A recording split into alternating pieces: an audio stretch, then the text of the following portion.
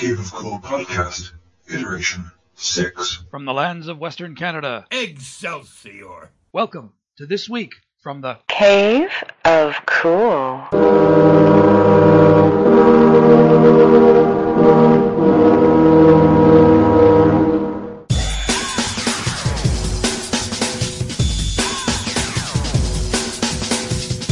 From the lands of Western Canada, the Wakanda of the North, welcome to This Week from the Cave of Cool. With the sad death of Stan Lee this week, we are presenting a tribute. Stan the man, Stan the legend, Stan the myth, Stan the only one who could possibly create an entire universe that influences popular culture the way that he has. Usually it's just me and MD here, but we have invited Chris Lockhart and Eric Allen Johnson to join us in the discussion. There's a lot of perspective here. There's a lot of joy. There's a lot of interest. As we celebrate the life of Stan Lee. Hey Cal, what's Calvin's Canadian Cave of Cool all about? Well, Calvin's Canadian Cave of Cool is the source for everything cool on the internet. It's my passion. I've been doing it for 10 years. My blog, 42,000 plus posts.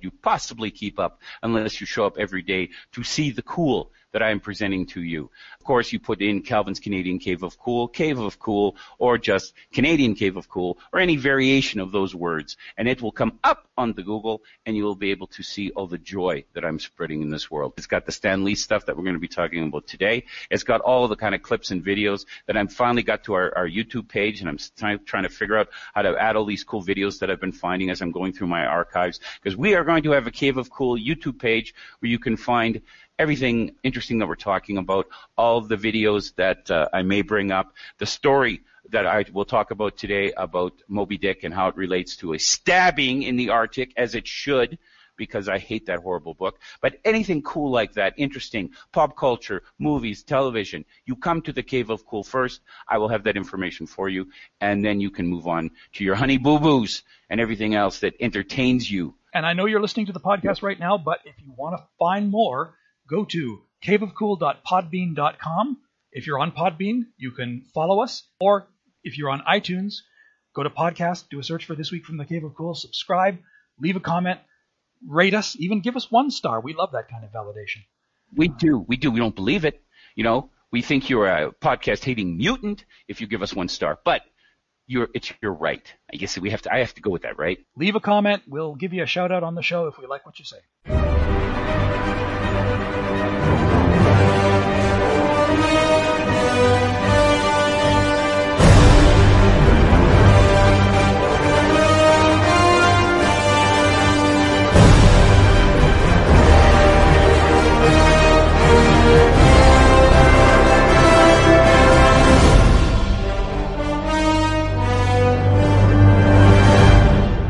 Okay, well, this has been a bit of a sad week with the passing of Stan Lee, plus a couple of other notable passings, which we will get to later.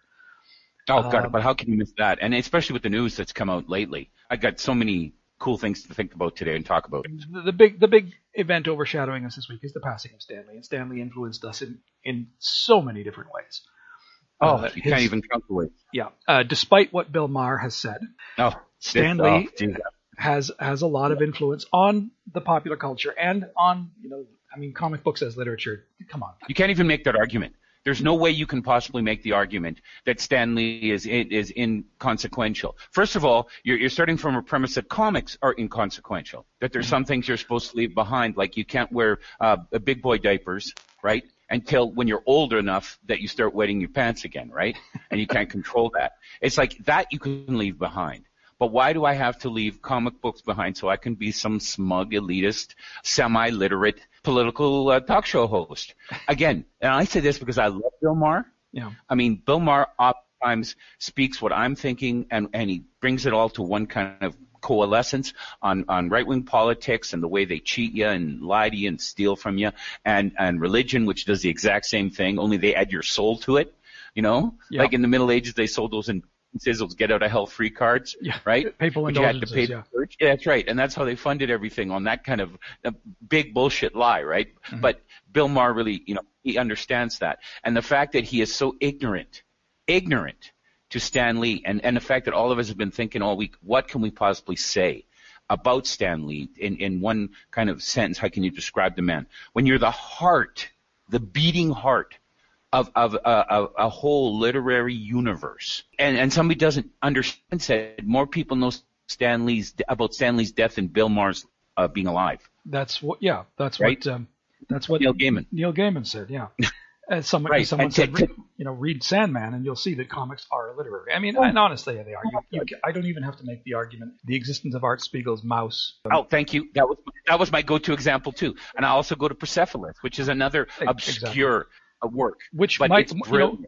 it was assigned to my daughter. My daughter was taking Persepolis? courses in at UBC in Near Eastern Religious Studies, and Which one? that was one of the textbooks that was assigned to her. Oh yes, yeah. And Mouse, I read that in university, and Raider College actually. Yeah. So it was a first-year English class. So if they're accepted by colleges and universities, they are literature, and they are literature.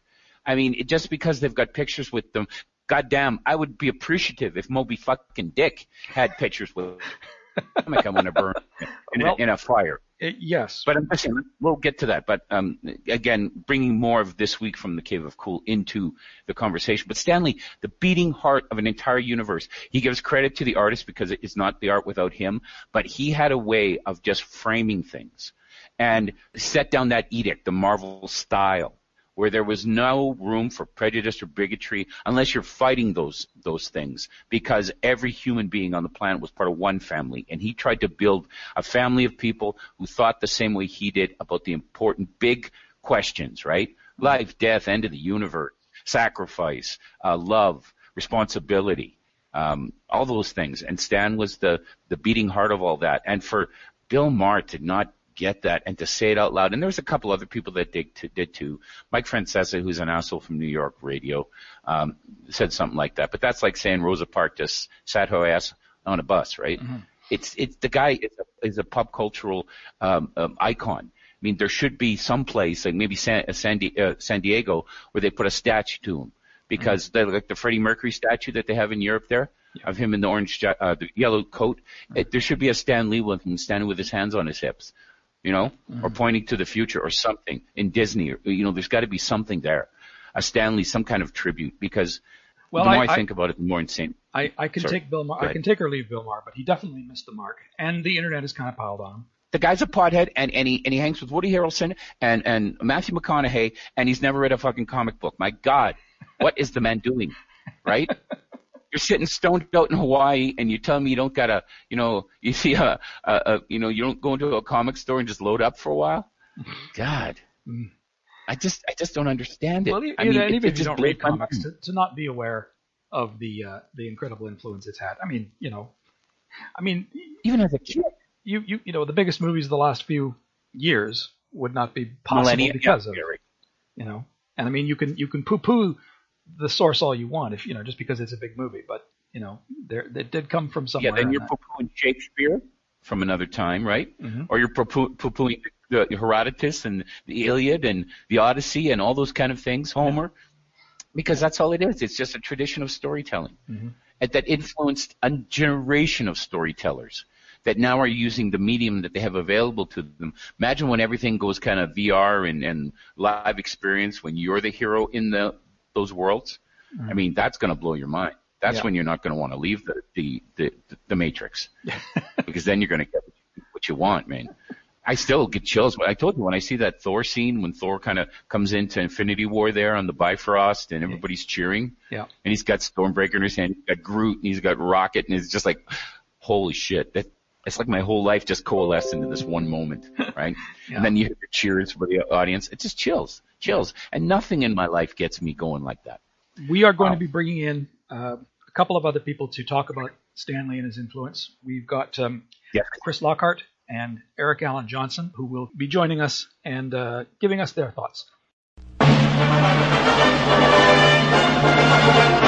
Meet the sulky, over-bulky, kinda hulky superhero. Optimistic and electrically transistored superhero. An exotically erotic and aquatic superhero. The Marvel superheroes have arrived.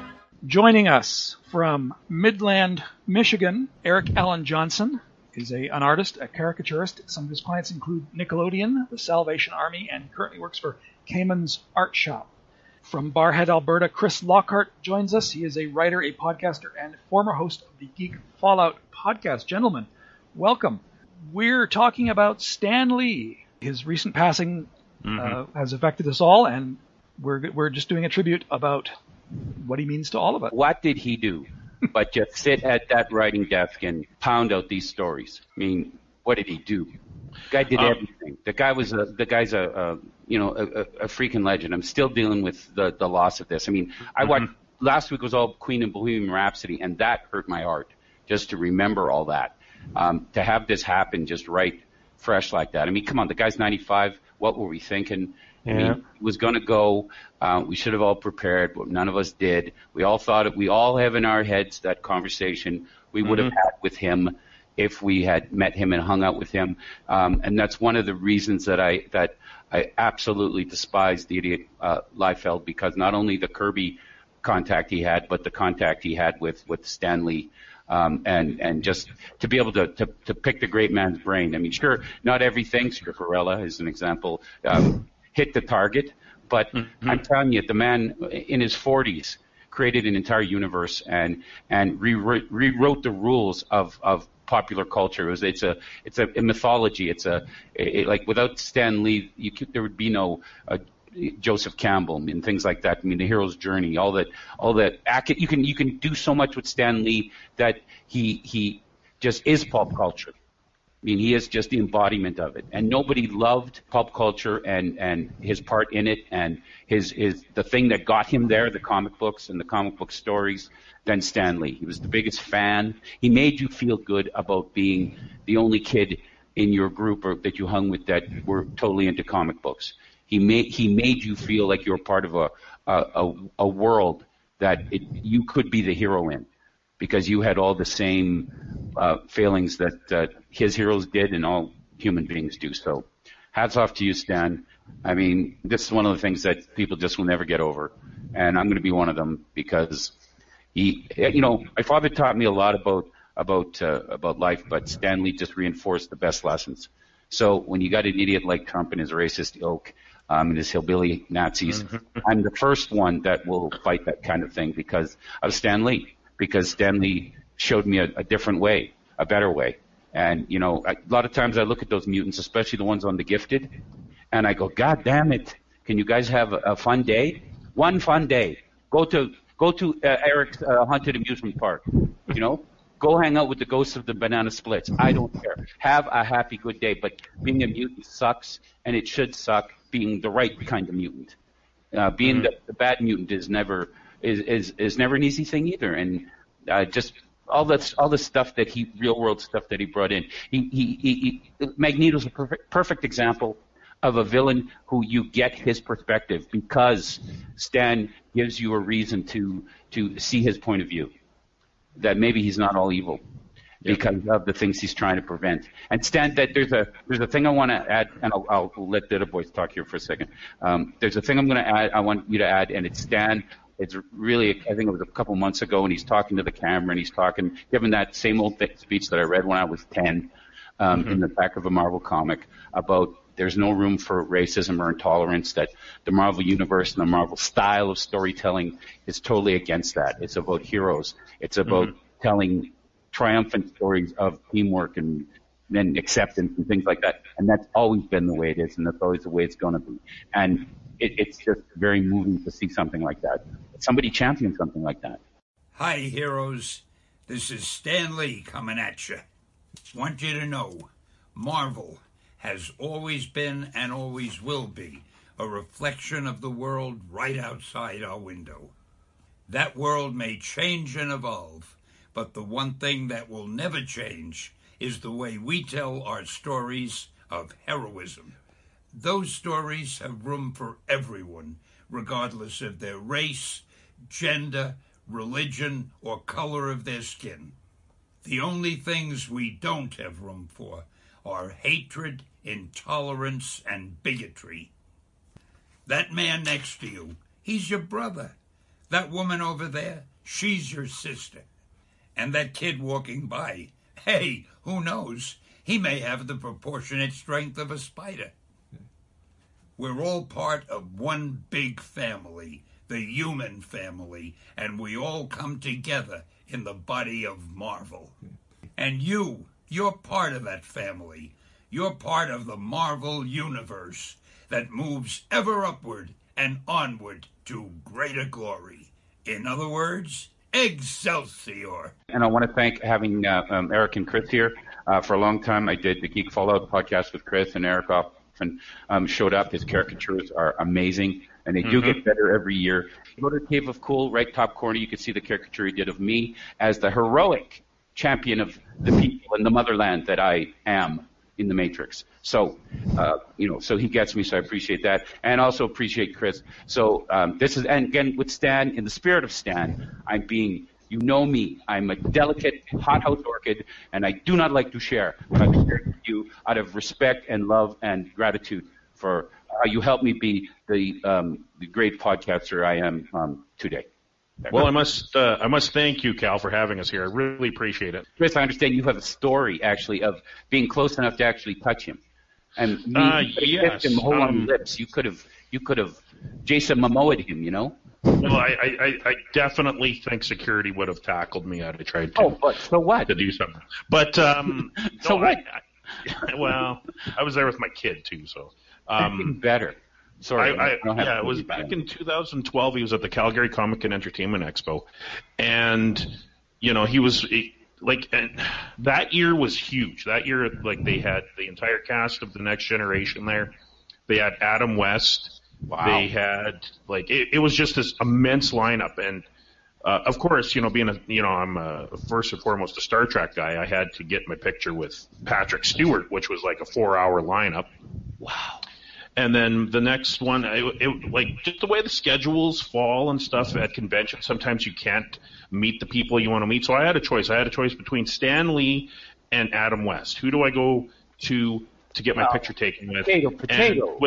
Well, for me, as much as I love, the 60s Batman TV series, as much as I love Adam West, it was Stan Lee, because I'm a comic guy. I'm a Marvel guy. My comic book tendencies always leaned more towards Marvel than they did DC. Me too. And I just had to meet him. Unfortunately, as it turns out, I could have met Stan Lee 2 years later at the Calgary Comic Expo, and I never got a chance to meet Adam West because he passed away before Stan. So, but I still stand by my choice. Because that's the only one to make. Well, at the time too, Adam West was in his late 70s and Stan was in his late 80s. Do the math. So it's who's going to be around longer? And I figured Adam would outlive Stan, but unfortunately that didn't happen. Not the way he partied in the 60s, man. Yeah, it's like the Carrie Fisher thing. I had a chance to meet her, but the lineup was just so immense. I was like, I'll catch her next time. And then she died 3 months later. You see? It sucks. You jinxed her. I might have jinxed her. But is filling his autograph book for sure. These were photo ops. If I have a chance to get my picture taken versus getting an autograph with somebody, I'll go for the picture every time. As well you should. So I stood in line, got my picture with Stan, my son and I, and because the lineup was so huge and there were so many people, it was in and out. You didn't even see Stan until 5 seconds before your picture, right? My God, I can see the Simpsons doing a takeoff on this, eh? Oh yeah, absolutely. He's behind a curtain, right? So you get up to this line so you can finally see him, just as the person ahead of you's getting his picture taken. Then they're being ushered away, and then you get ushered in. Wow. You get maybe 10 seconds with the guy, and you get your picture taken. So the only thing I could do is I have to say something, because he is one of my real life heroes. This is a once in a lifetime opportunity, as it turned out to be for me. So as they're ushering us out, I turned to Stan and I said, "Thanks for everything, Stan." And that's all I said. And I left. He didn't say anything in return because, he was, probably busy, He hopped up on calls or anything? No, he was just sitting there. And see, Stan he's got that larger than life attitude. Even when you see him in interviews and stuff, he's always, he's got that voice. And he's got that, like the gestures, and he's doing, he's like a human caricature. Yeah. But when you see him in real life, like when I saw him, because he was sitting in a chair, he looked so tiny and so old. Like he looked like my grandpa did just before he passed away. Like he was just, like the myth, like you would think he'd be jumping off the walls and all that kind of stuff. And sometimes I guess he is like that. Like you just missed it, right? But like for me, it's nap time. Yeah, for me, it was like they just woke him up from a nap. Which was fine. It was still awesome to be in his presence. Yeah. And like I said, like for me, like just having that opportunity to say thank you for everything, Stan. To me, that meant everything. Yeah. But my friend Jeff, he met him 2 years later at the 2014 Expo, and I guess he was like a little bit more lively then. And maybe they juiced him up or something. Well, I think rum in his cola. I think what the difference was because my friend Jeff had like the super pass or whatever, so he got to be first in line in all the lines, and I'm the poor boy at the back of the line. See, I agree with Marx. That's why communism failed. Super passes. That's why I want communism. Equality in convention. Yeah, so like by the time I got to Stan, he had already been sitting there for probably 3 or 4 hours, right? So the poor guy was tired. He's 89 years old. But it's super passers. But my friend, who had the super pass, he was like, I don't know, 5th person or whatever, 20th person in line to get his picture with Stan. And Stan looked at him and said, "Good job, kid." Oh, jeez. Why? Because he had a super pass or he couldn't draw feet? So Jeff definitely lucked out. He got the thing for acknowledgement from Stan. But well, that's rare. I want to get Eric in on this. Eric, as a creator, as a comic book artist, what kind of influence does Stan have on you? Well, funny story about that actually. Stan helped me get into comics. You see, back when I was 9 or 10 years old, I won a drawing contest for a picture of a superhero with, the capes and the muscles and the tights, but it was just kind of based on my general, pop culture osmosis of what a superhero should be like, perception gained by cereal boxes and the sides of macaroni and cheese, stuff like that. So I went about the way of learning more about these superheroes the way that I had learned about anything else. I walked to the public library and, found in a shelf that didn't have any lights over it, a dog-eared reprint of Fantastic Four #4, the first appearance of Doctor Doom. And it was just first love. And that's funny because the very first comic book that I ever saw in the library, in a real library, was The Origin of Marvel Comics by Stan Lee. And it had all the very first heroes, Spider-Man, Fantastic Four, I believe Iron Man's in that one, I think Doctor Strange. But it was, for the longest time, and then it was bringing the bad guys. It was the longest time, those were the only two kind of graphic novels you could get, and they were very dog-eared because they had been taken out, like every Asterix and Tintin were taken out 1,000 times because that was all we had. But now there's whole sections of graphic novels because of Stan. Thanks to that issue, I, was just, my eyes were feasting upon the sensational signature style, words of wonder sizzle spectacularly with polysyllabic prose. That means long words for you guys who only read DC comics. That's not coming from you. You wrote that like 3 days ago. You've been working on that one for a week. That's not off the top of your head. I'm sorry. Well, no, that's one of the things that made Marvel different from the other comic books was that you always knew who it was who was putting these comics out. They made no mystery about it. It's not just... And when people wrote to Marvel Comics, they didn't write "Dear Editor" or "Dear Writer." They wrote, "Hey Stan," because they all knew. Stan made sure everyone knew. There was very much a house style, and you felt like part of the gang, Right. Well, and Stan went out of his way to say that. Like he, I forget which comic book it was in, but it was in several, where he said, "Hey, listeners or readers or whatever, Stan and Jack read every letter, so keep sending them in because we're going to read them and we'll publish them." And he gave them little nicknames too, like Jazzy Johnny Ramito. or whatever. You know, he gave them names too, so he tried to make them into personalities. And those Jack King Kirby. That's right. Those who could handle that were very good at that, and the ones who didn't were okay with that too. But Stan included everybody. It was never the Stan Lee show. But you know, he never took credit for things that were not his, right? I mean, he owned his bullshit, right? He owned his crap when he knew it was crap. And when the comic book guy and in Simpsons, you know, this could have came from the most hackneyed plot of come up by Stan Lee or something like that, but he makes reference to Stan Lee's plotting. And it's very funny because, you know, Stan could be a little over the top, but that's what made him great. Right? He emoted so grandiosely, you know, right. with all that added alliterative appeal. Yes, a lot of the names of the characters have, like Peter Parker, Betty Brant. He used the first and last names. It's probably, you know, it's easier that way. But nevertheless, Marvel was invented by Stan Lee and Jack Kirby. And I mean, I think most people acknowledge Kirby's and Steve Ditko and all of the others, their contribution. They had an ability to support Stan's imagination. Yeah. You know what I mean? Well, their own imagination. He was able to make their stuff better, I think. Well, I think a lot of people don't realize or give credit to Martin Goodman. Martin Goodman was the magazine publisher who owned Timely Comics, and he was actually Stan's mother's cousin-in-law. So it was actually this guy.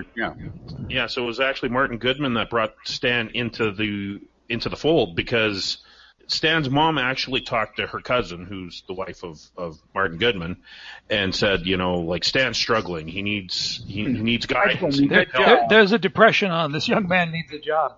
That's right. Well, he was only 17, but and he his wanted first to job be a was writer, right? Yeah, but his first job was filling the ink pots. Yeah, well, that's the thing. So he was brought into the office, and he was made the gopher in the office. You know, so he would fill the ink pots. He would sharpen pencils. He would bring paper. He would go fetch their lunches, or you know, whatever they needed.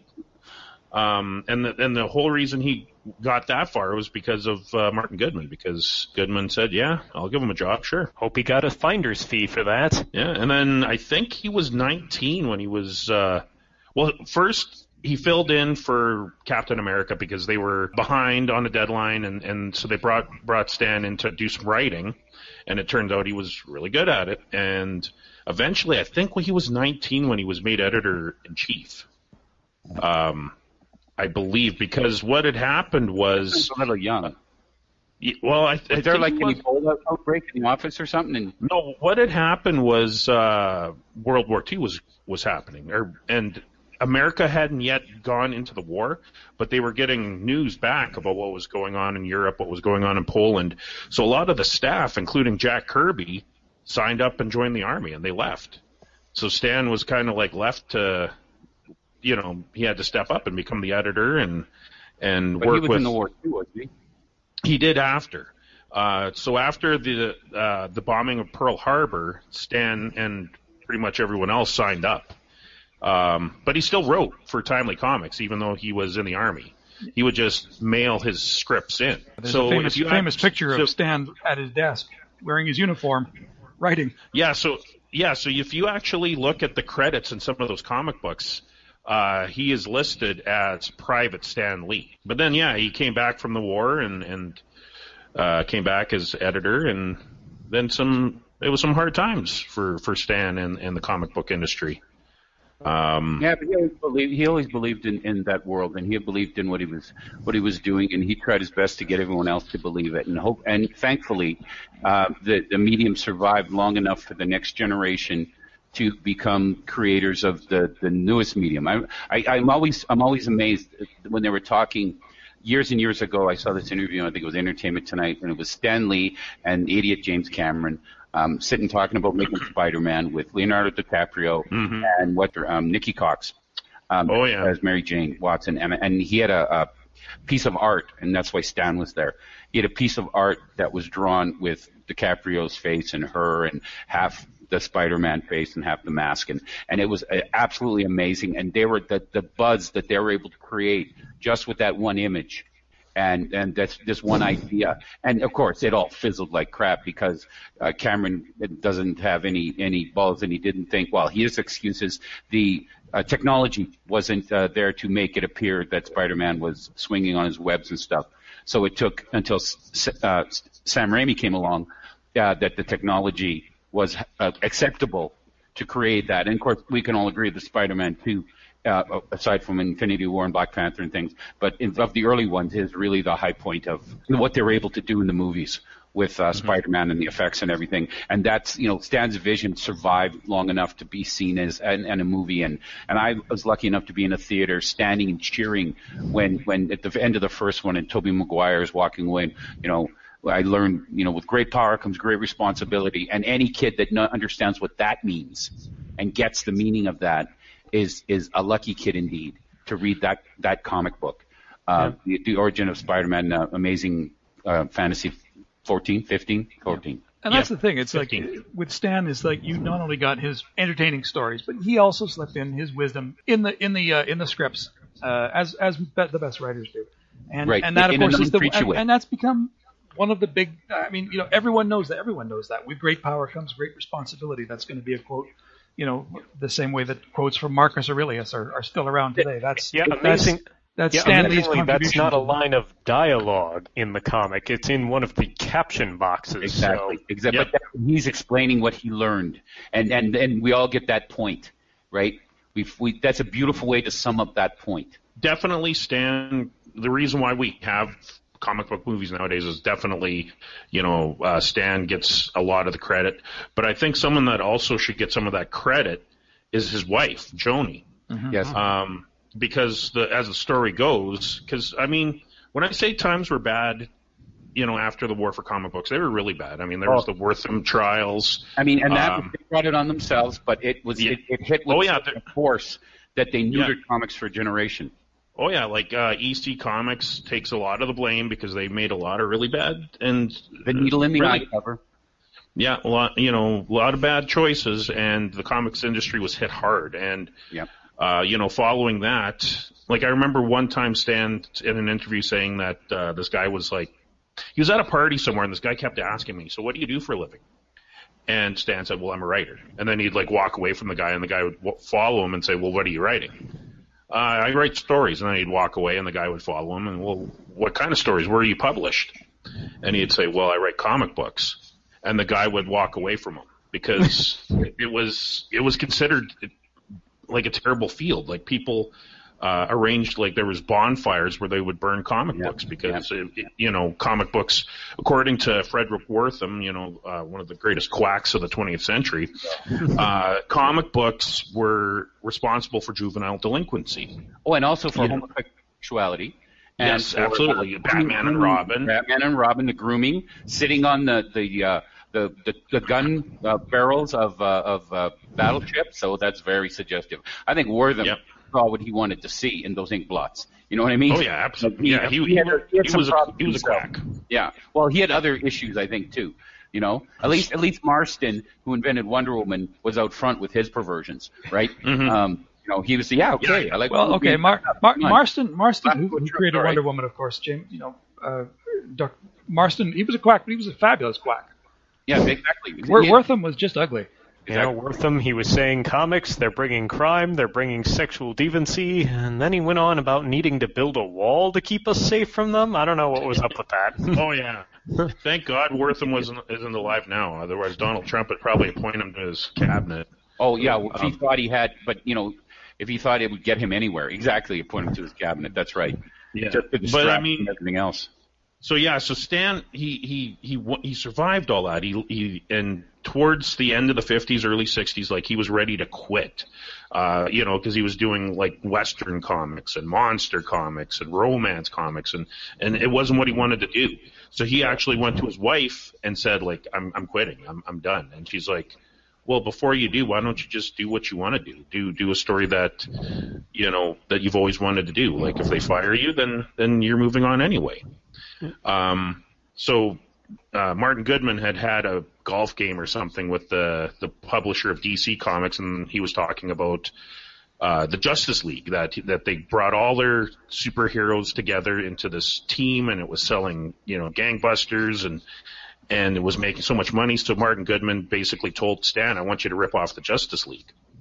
So Stan, after he had talked to Joan, decided, well, I'll do a team book, but I'm doing it the way I want to do it. So he talked to Jack Kirby, and they created the Fantastic Four. See, and people always forget that, or they never remember, and I think this is key to coming up with a great Fantastic Four movie and script, is that the Fantastic Four is basically the ultimate evolution of the monster comics that him and Jack Kirby were doing first at Atlas, and then at Timely, then at Atlas, then at Marvel, all those great old stories where they'd come up with a name like Fin Fang Foom, or of course Goom, my favorite, my son Googam, or what, there's so many of them. Of course, Groot, there's the most famous one of all. And the Groot, just come up with a name, Stan would draw, this sounds like a tree, so I'm going to draw that. And they got away with that for years, and it's golden. That stuff that I have in my comic book collection is probably amongst my favorite stuff.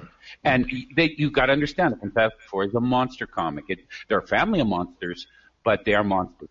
And they got to play up the angle that Reed Richards basically took his girlfriend, his best friend, and girlfriend's brother up in an unshielded ship that he knew was bullshit for some science reason, because he was losing his funding.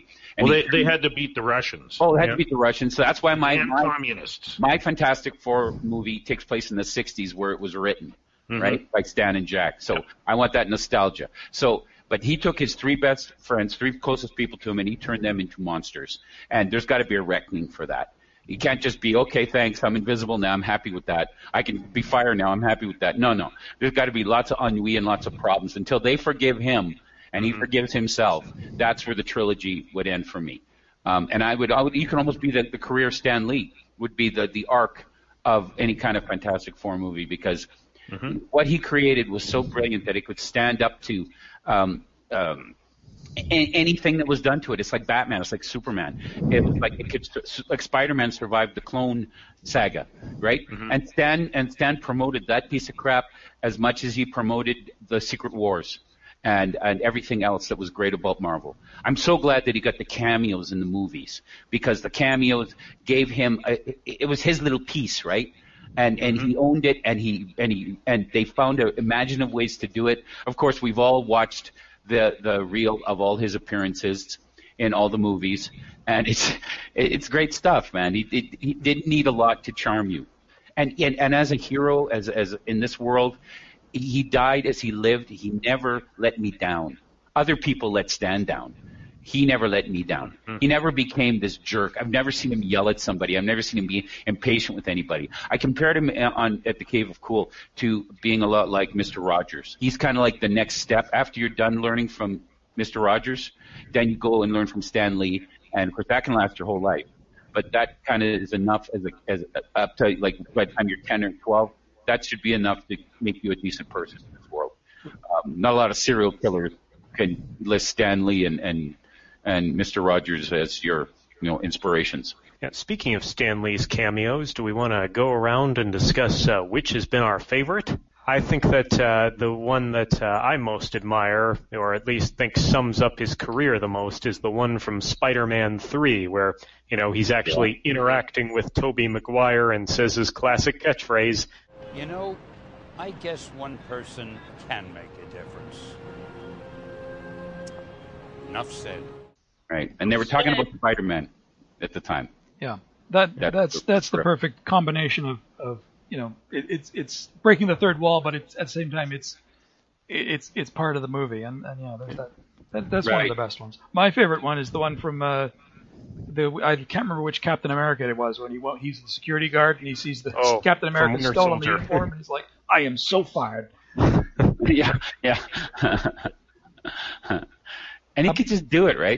I remember in that voice, too, the Hulk cartoon in the 80s, I very much remember that. He was the narrator, right? He was the narrator, yeah. And the Spider-Man cartoons, he narrated, too. You just think of him, and he's not going to be around anymore. Yeah. Nothing will come from him again. And I'm not saying they're all gems, that when he reimagined Batman, it was just a bat creature. I mean, come on. You know, that's as bad as Layfield reimagining Spider-Man with guns and calling it Deadpool.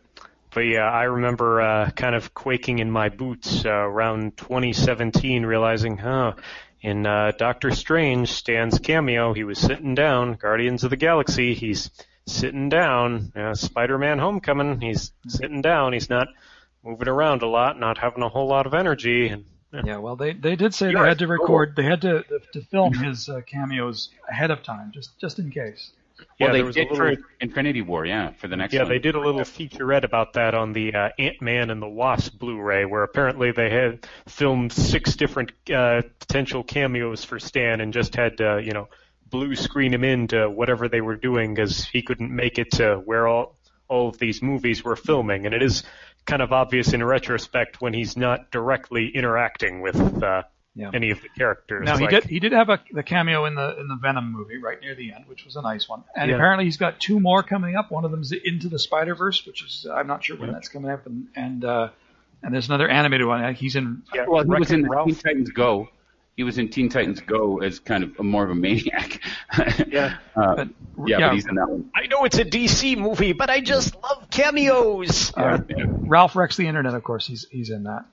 Oh yeah, because they've got to have every every Disney-owned property in that one. But and they ruined Wreck-It Ralph. They ruined by making the trailer showing the best part.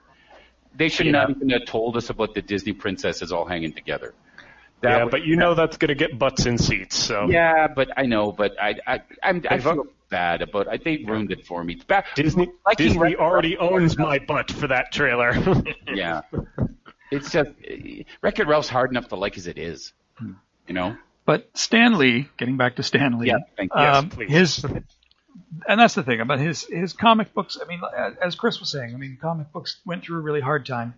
But this is obviously, look around. This is a golden age. Every movie that comes out, every blockbuster movie, almost every one of them is a comic book movie, and so many of them are Marvel comic properties, and Stan has had a hand in that. So his influence is huge. Oh, it's phenomenal. If somebody charted it out, it would it would blow your mind pop culturally. All the connections you can make to him, and to everything that is solid and great that kids today are growing up with that they have no idea. 2 generations earlier did not exist, and somebody came up with it. And was allowed the time to make it grow because it wasn't a big deal that it was around. You know what I mean? Like it got its chance to be popular and good before someone could come along and ruin it.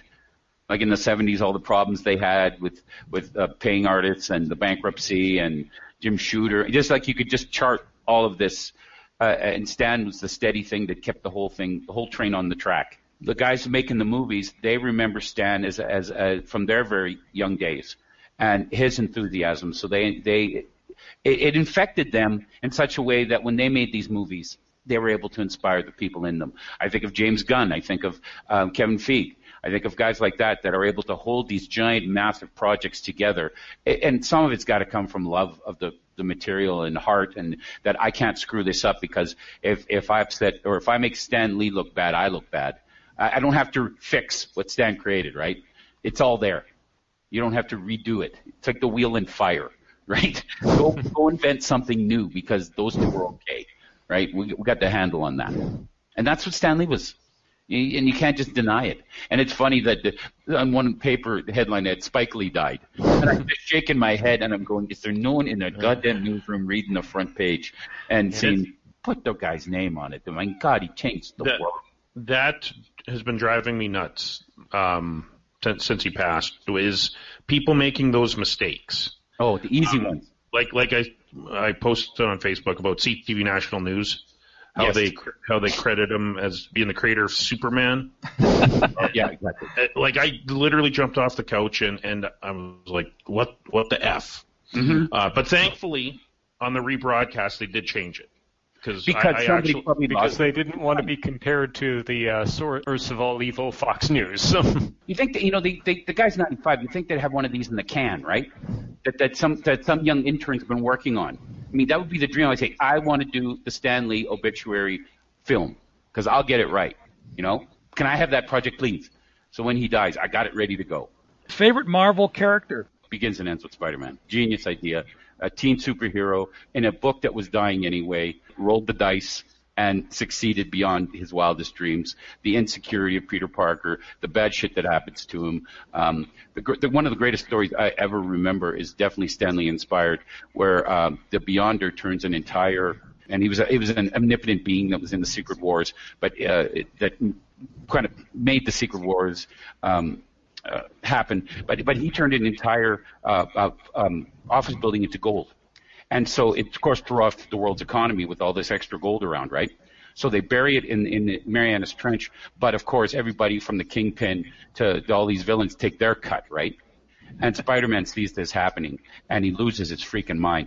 And he grabs this, just a notebook, and it's gold-plated. It could solve his money problems for the next 10 years, right? And he takes it as the military are cutting up this thing, but he can't sell it. He can't use it for himself, right? Because if he would have used that for himself, everything Stan had taught everybody would have been for naught. But it doesn't happen. It happens just the way you think it will. Of course, he leaves it in an orphanage's baby, where they leave babies, right? Yeah. He leaves it there and doesn't enrich himself, even though everyone around him is doing so. And that's what Stan wants. That's a kind of honorable thing, and that's what he brings to the movies. That's what everybody.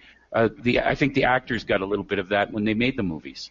I think that's why we're able to have 4 or 5 Avengers movies, because the actors, you don't hear them fighting. Guardians of the Galaxy, they're coming out and speaking for the director, all because of that attitude that all starts with Stan Lee, and it permeates all of this that we love and enjoy in this golden age. Mm-hmm. And we will not see his like ever again, my friends. That is true. Eric, Chris, favorite characters?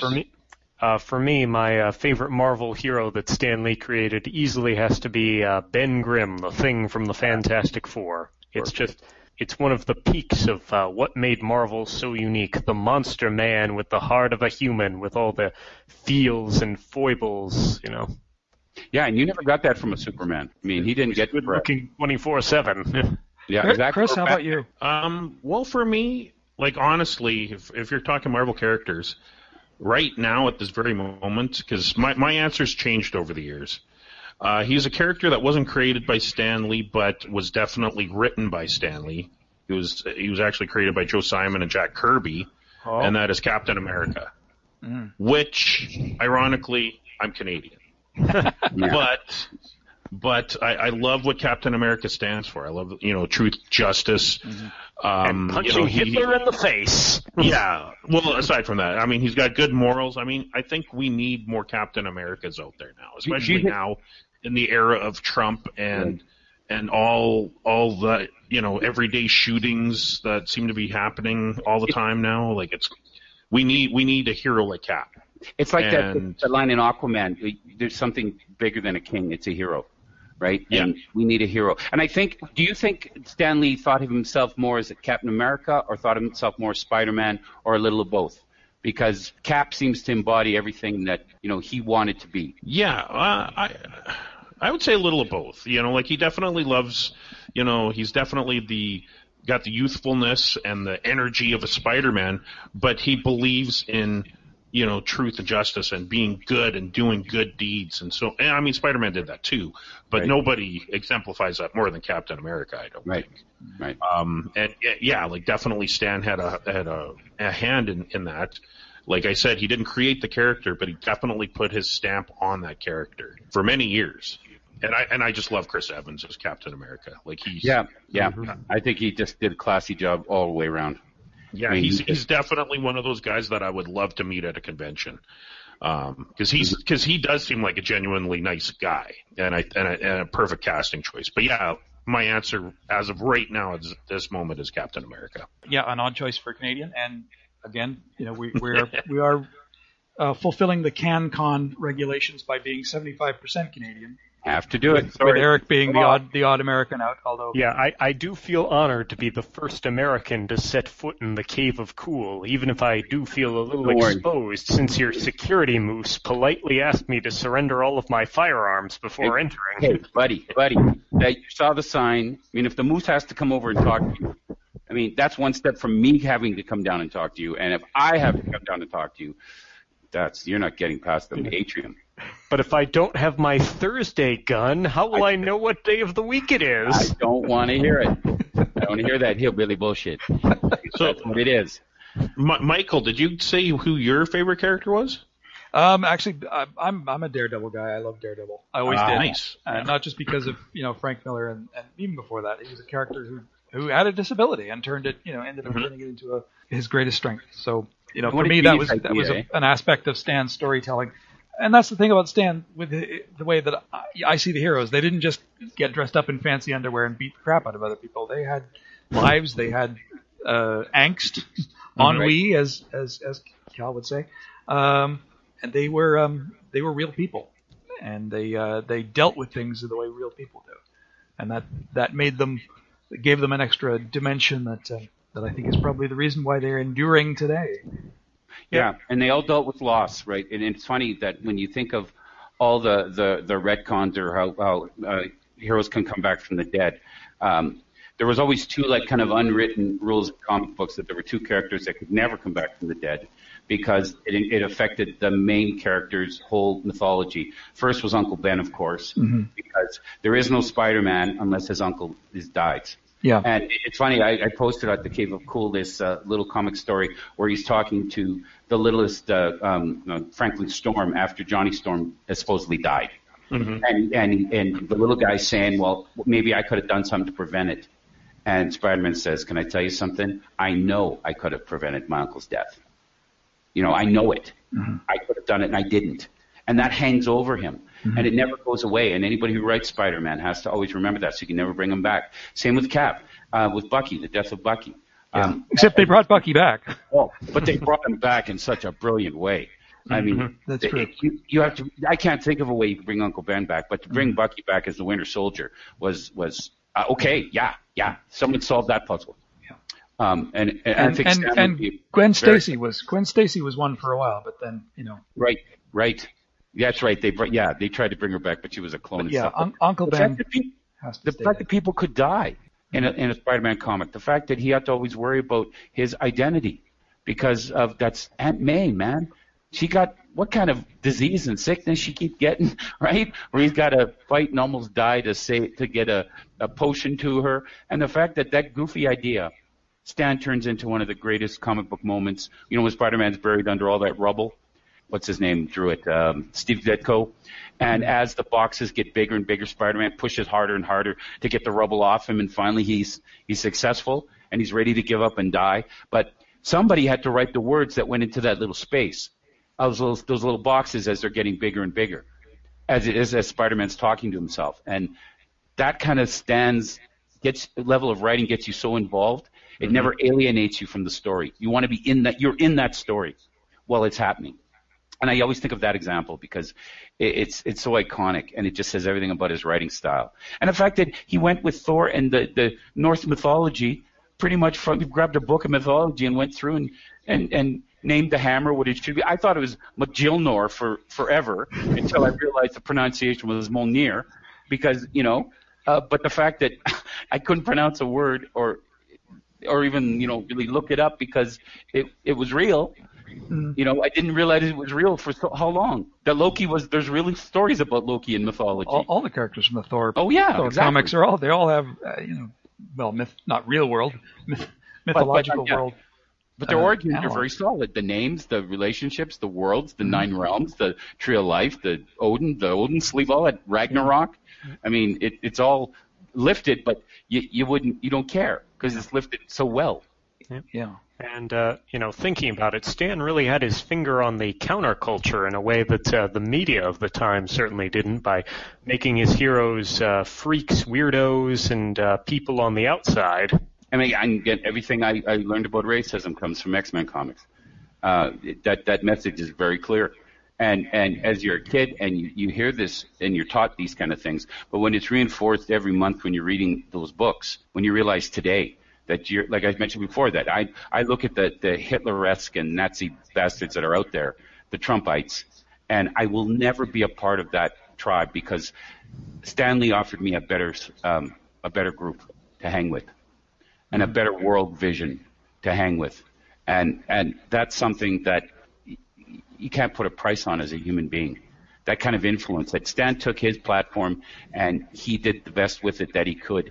And good on you, man. Good on you for what you gave the world and what a world desperately needs. A hero and somebody who believed in heroes right up to the end. I want to thank Eric Alan Johnson and Chris Lockhart for joining us. Glad to have been here. And where can we find these gentlemen on the line, on the net? Yes, Eric, where can we find you online? You can find me at my website, ericjohnsonillustrator.com. That's Eric, spelled E-R-I-K. You can see a number of the recent Halloween caricatures that I had done this past October. And if you follow the link to my social media sites, it's the same name for all the platforms. So if you go to Eric Johnson Illustrator on Instagram, you'll see the Stan Lee tribute that I recently did as well, a little caricature of the man himself there. You can also hear me on a couple other podcasts. We're going to be recording our Christmas episode for the Mystery Movie Night Show, the movie podcast that is also a game, where we will be talking about the secret connection between Ebenezer Scrooge, Mel Gibson, and the Krampus. Chris, how about you? Where do we find you? You can read my blog. It's at randomnerdness.blogspot.com. Once again, that's randomnerdness.blogspot.com. I don't blog as much as Cal. His blog is always on the go. Yeah, it's amazing. So, I don't know. I put out a post I try every week, but sometimes I don't make it. I've done a couple this week. But yeah, you could go there. All right. Well, thanks again, gentlemen. And as Stan Lee is fond of saying, enough said.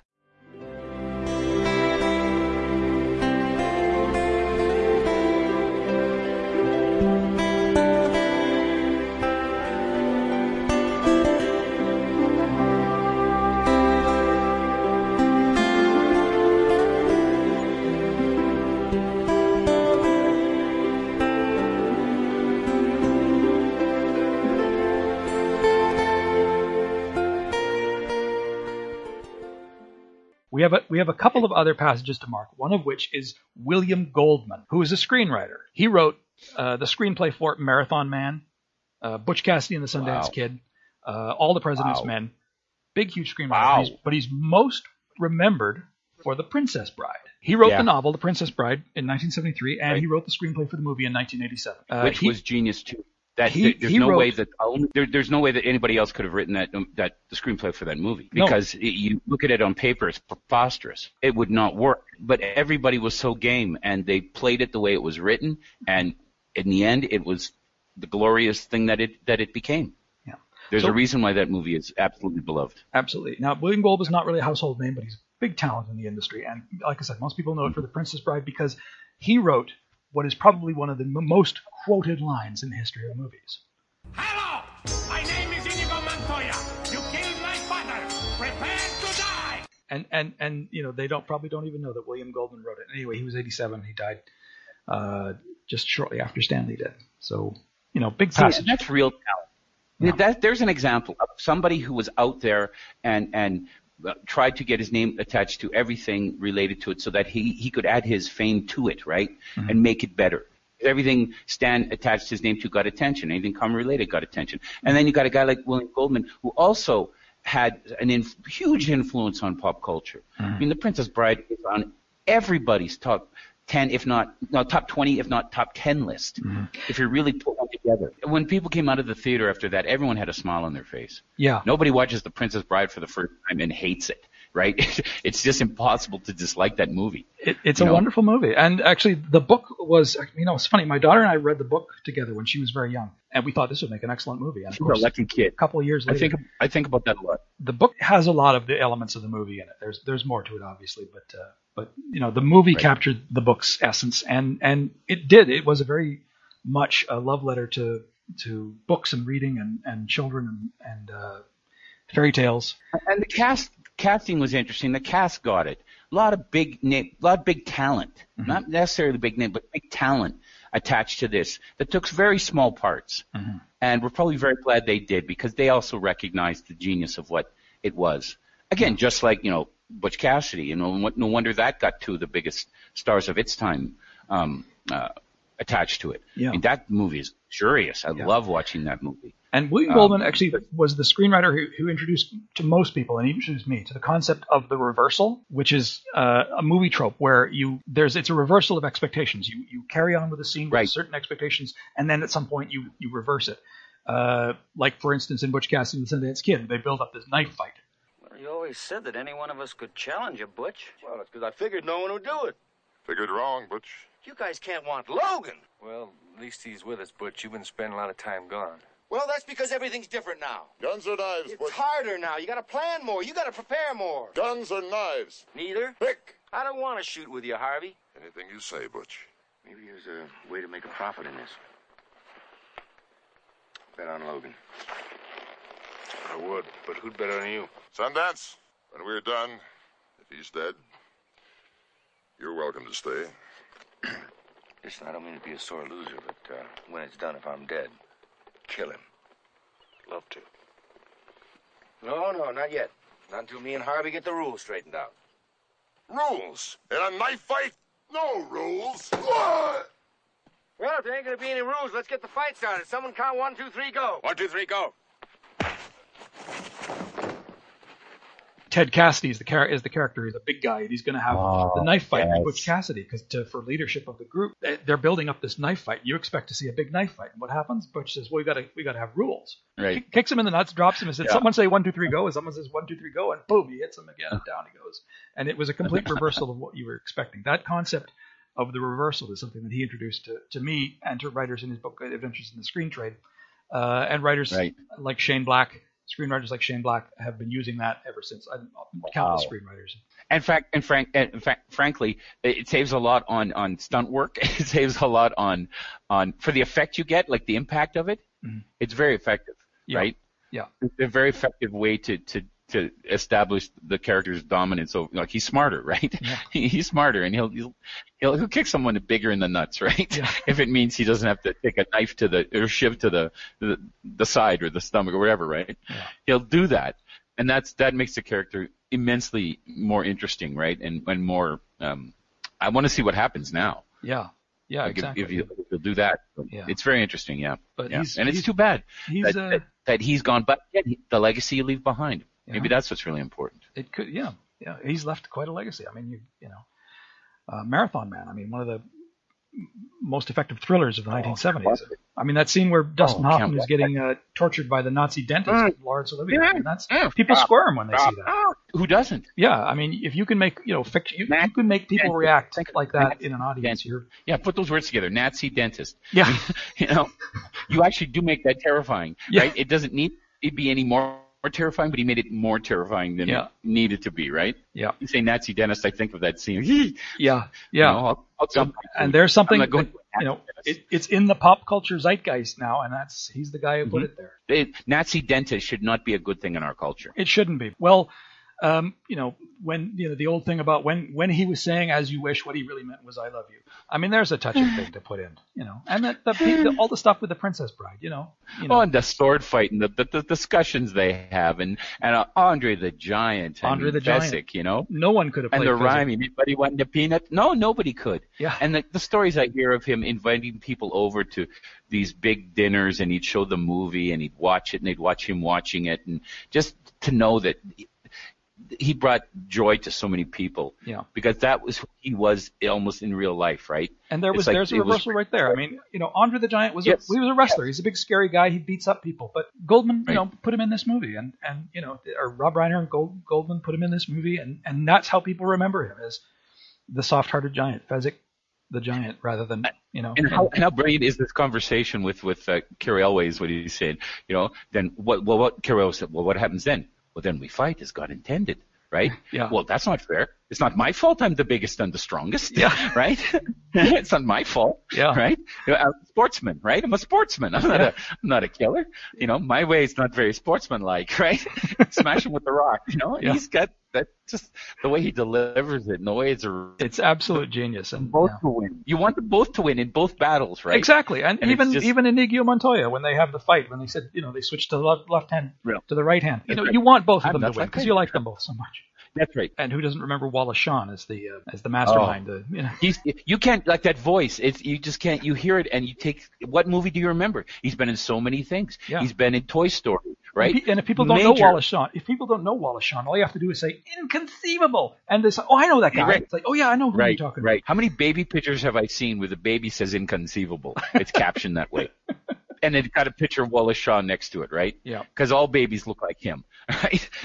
All babies, that's the first word they say, inconceivable, because they all look like that. So how do you inspire that kind of performance, you know? Someone had to write it, right? Yeah.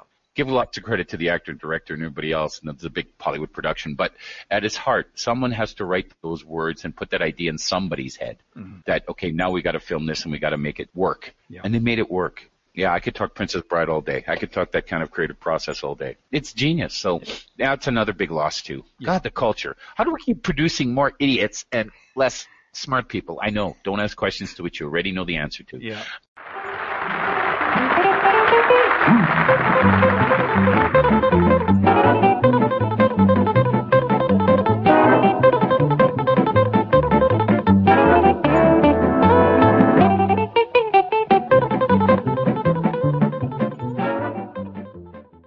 And of course, another passage which we have to mark. Country music star Roy Clark passed away. God, there's a talent. Not a big fan of Roy Clark. Not a big fan of country music, but his influence on the industry is undeniable. He was a host of Hee Haw. I'll tell you what. How many years? I know. I'll tell you how I feel about it. My father loved country and western music when it was called country and western music, right? Mm-hmm. And that filled our house when I was a kid. And so there was a lot of crap I hated, like Conway Twitty. Can't stand that guy. Yeah. He actually had an amusement park called Twitty City. Can you believe that? and he somehow got the Tweety Bird logo image somehow, and he turned that into some kind of hillbilly Disneyland that I'd rather go to Dollywood than to go to Twitty City, right? And the fact that this big-haired moronic idiot, I heard so many of his songs as a kid, right? And that voice, just can't stand it. But my father loved a lot of country and western music, and Roy Clark was a damn good guitarist. Could play the banjo, could play the guitar, anything with strings on it. He could play it and play it well. Now, he was considered a virtuoso and a talent, very much so. But Hee Haw, Saturdays afternoons after pizza, after bowling in the afternoon, pizza, Roadrunner cartoons, and then Hee Haw. Well, and I watched Hee Haw, but again, grew up in a place where they only had one channel, so not much choice. But it made me laugh, man. It made me laugh. Those stupid jokes and those songs that they did, and that. Well, where are you tonight? Why did you leave me here all alone? I searched the world over and I thought I'd found true love. You met another and you was gone. Yeah. And him with Buck Owens, and he just seemed like a jovial guy, a fun guy to be around. Yeah. And that's a sad thing too. Yeah. And I did watch a few of the videos, his videos on YouTube, as much as I could stand. but I will admit he was a very good guitar player. Just listening to his technique, I was very impressed with that. Not my kind of music, but his talent was. No, mine neither.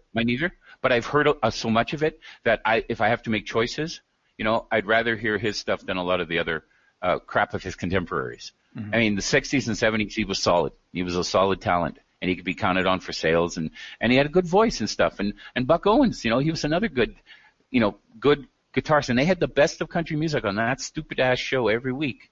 That's where you went if you wanted to see good country music. Mm-hmm. And Johnny Cash making stupid jokes and just, they always looked like they had a lot of fun. Yeah. And for me, I always have good memories about Hee Haw, just because it was just so goofy and stupid. And when we came back from Europe and we had television for the first time, it became part of the ritual of Saturdays on the base. It was like that was kind of home Saturday night. That was good time. Yeah. So Hee Haw, Roy Clark, thanks, buddy. That made me laugh.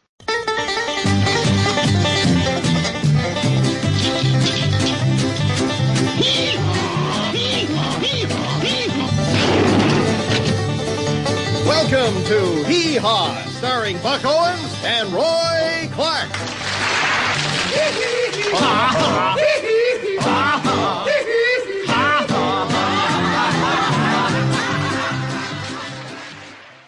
Because that's the only thing that the hillbilly brought to culture was a little hillbilly humor. Hillbilly humor. Yeah. I know it's not. Yeah, it's an acquired taste. It's an acquired taste. From hell's hot ice apathy, for hate's sake, I spit my last breath at thee, thou damned whale!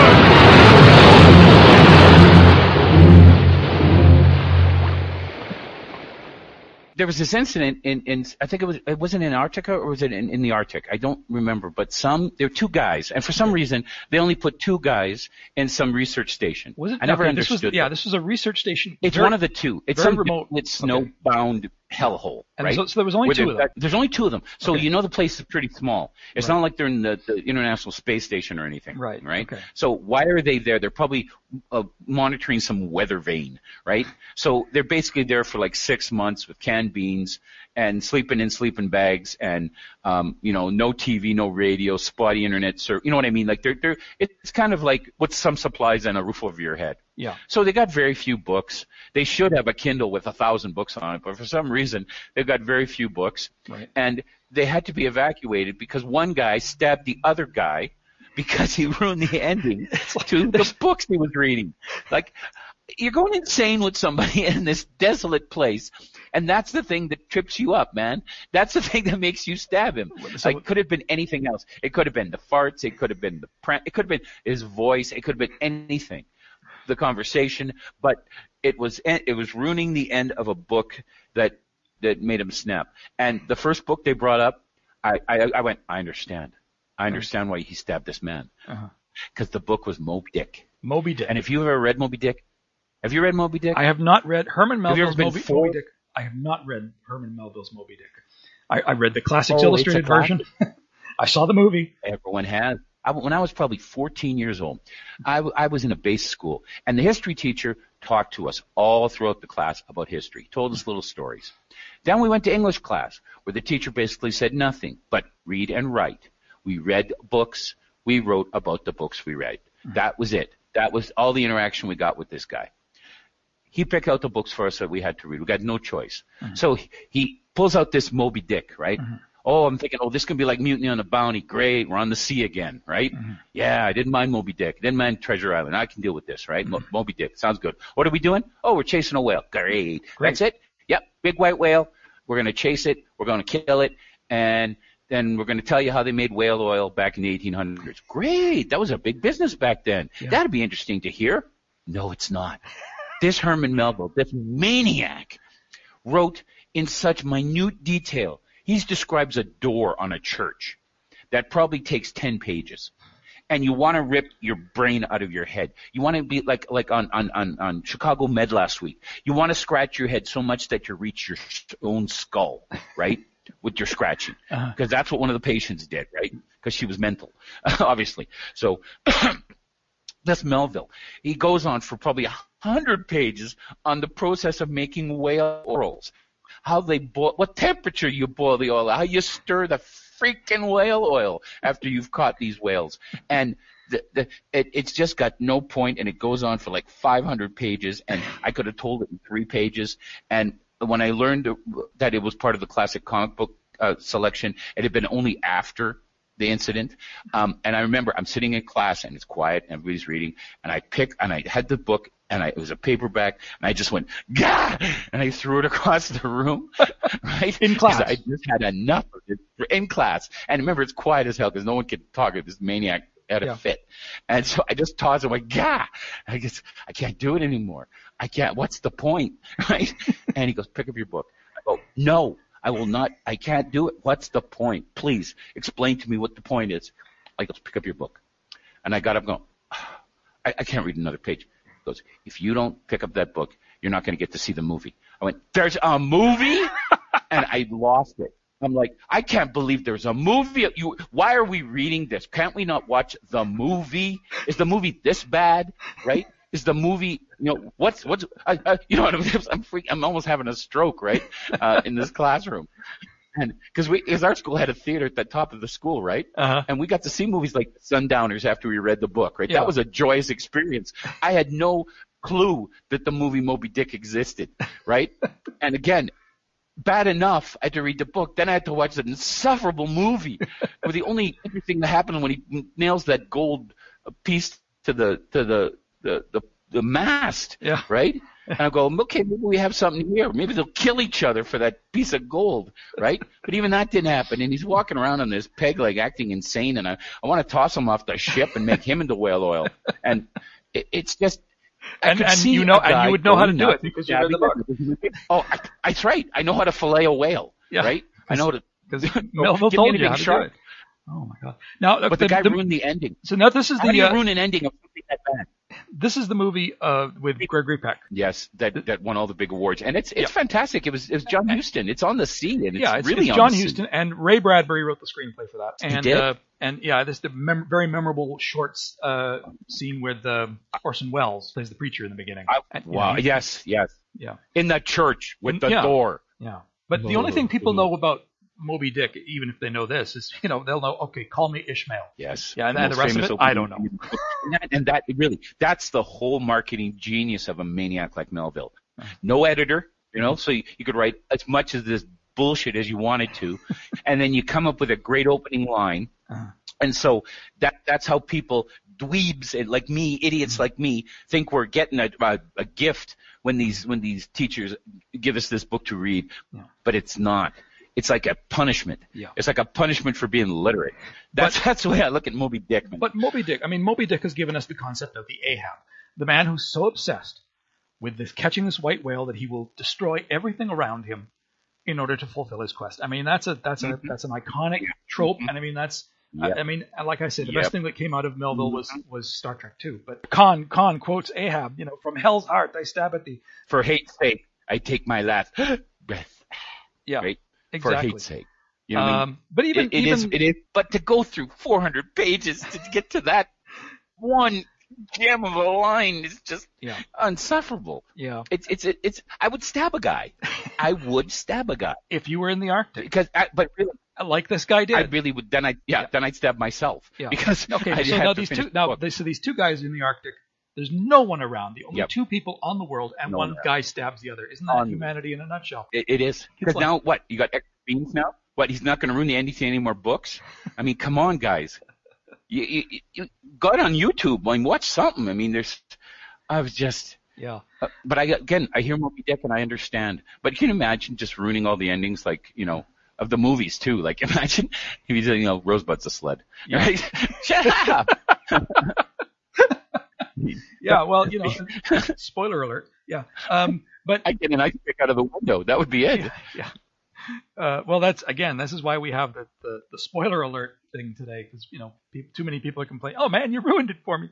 You spoiled the ending. Hey God, if you don't know already that Moby Dick is crap, and you don't know. Mm-hmm. Well, now I read the comic. Bill Sienkiewicz, a Marvel comics artist, he did an adaptation of Moby Dick, and that must have been a thankless task. But it was an amazing comic book. Yeah, again, thank God they make something like Cole's Notes nowadays, or you can get on YouTube and someone explains to you in 3 minutes what the fucking point is, right? So you don't have to go through it. And that's really killing reading. I mean, take that one off the classics list. Penguin, never make another copy of that dirt, because get people interested in reading. Yeah. Don't chase them away to the sea where they hunt their own white whale to their death. I mean, big deal. I don't care. I just want it to end, right? And that would be the same thing that would be going through your mind if you were a shut-in in an Arctic research station. And that's Canada. You'd almost be hoping you'd find a flying saucer buried in the ice at that point. Anything to relieve the monotony of this guy. Just the dog to talk to, right? Yeah. Just the alien dog, infected dog to talk to. That would be a joy. Yeah. But they're probably like, I don't know. I don't remember from the story if there's. They go to the Cave of Cool, everybody. The story is there. I don't remember if they're Swedes or Finns, but there's some kind of northern Viking type that would get stabby with each other. Yeah. They're not Canadians, because Canadians have learned to live with each other in these kind of cabin conditions. That's true. In the winter. Yeah. So we tend to have a little more of a sense of humor about that kind of thing. And we save our stabby moments for other for our prey instead of our caribou. Yeah. And our polar bear and our seal hunting than we do each other.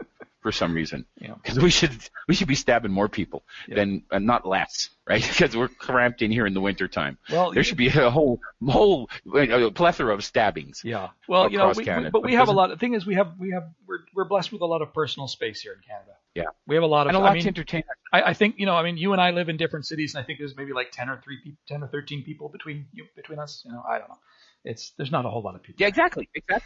I mean, if you got to take a sandwich with you, because if you don't meet that guy, 25 kilometers from here, right, you're going to go hungry till the next guy. Yeah. Another 50 kilometers. I mean, you're driving on the highway anywhere in Canada. There's usually a sign that says last service for however many kilometers. Like, yeah, better gas up. Right. Yeah. Yep. And that's a scam too, because you realize when you stop at that one, like 10 minutes away, there's another one. Yeah, well. And you don't want to drive around and go back and say, "Hey, you hosed me, sign." Yeah. Well, it's like, the sign was put up before the other gas station. That's right. The better one was built. Yeah. And they don't tell you that, though. Because highway improvements don't happen every day. When Captain America throws his mighty shield, all those who chose to oppose his shield must yield. If he's led to a fight and a duel is due, then the red and the white and the blue will come through when Captain America throws his mighty shield. Tony Stark makes you feel he's a cool exec with a heart of steel. As Iron Man, all jets aflame, he fights and fights with his motor race. Amazing armor, Iron Man, a blazing bomber. Doc Bruce Banner, belted by gamma rays, turned into the Hulk. ain't he on glamour race? Reckon the town with the power of a bull. Ain't no monster clown who is as lovable As ever-loving Hulk. Hulk. Cross the rainbow bridge of Asgard, where the booming heavens roar. You'll behold in breathless wonder the God of thunder, mighty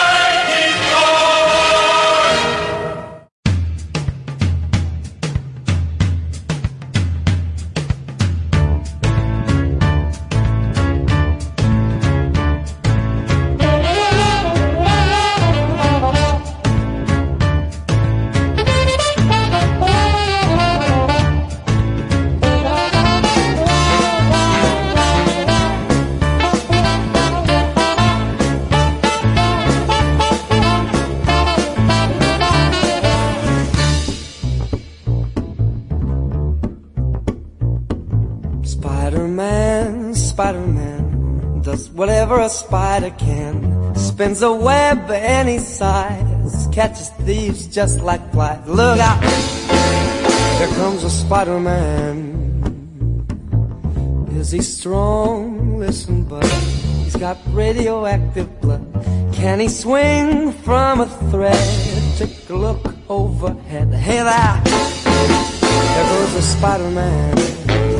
In the chill of night, at the scene of a crime, like a streak of light, he arrives just in time. Spider-Man, Spider-Man, friendly neighborhood Spider-Man. Wealth and fame he's ignored, action is his reward. Look out, there goes the Spider-Man. Watch out, Mr. Heisenberg.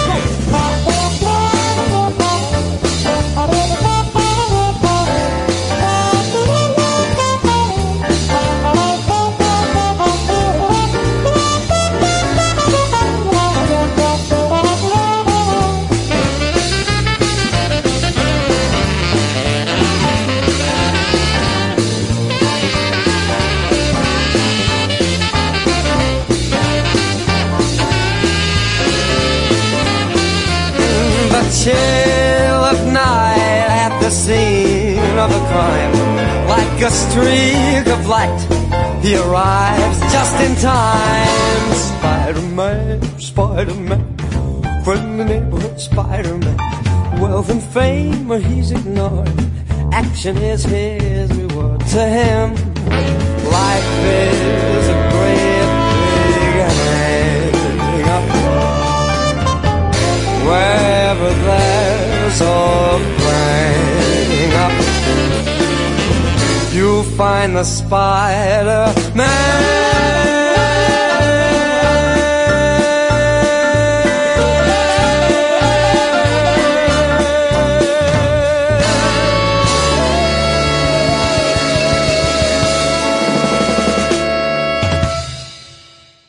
been a COC production.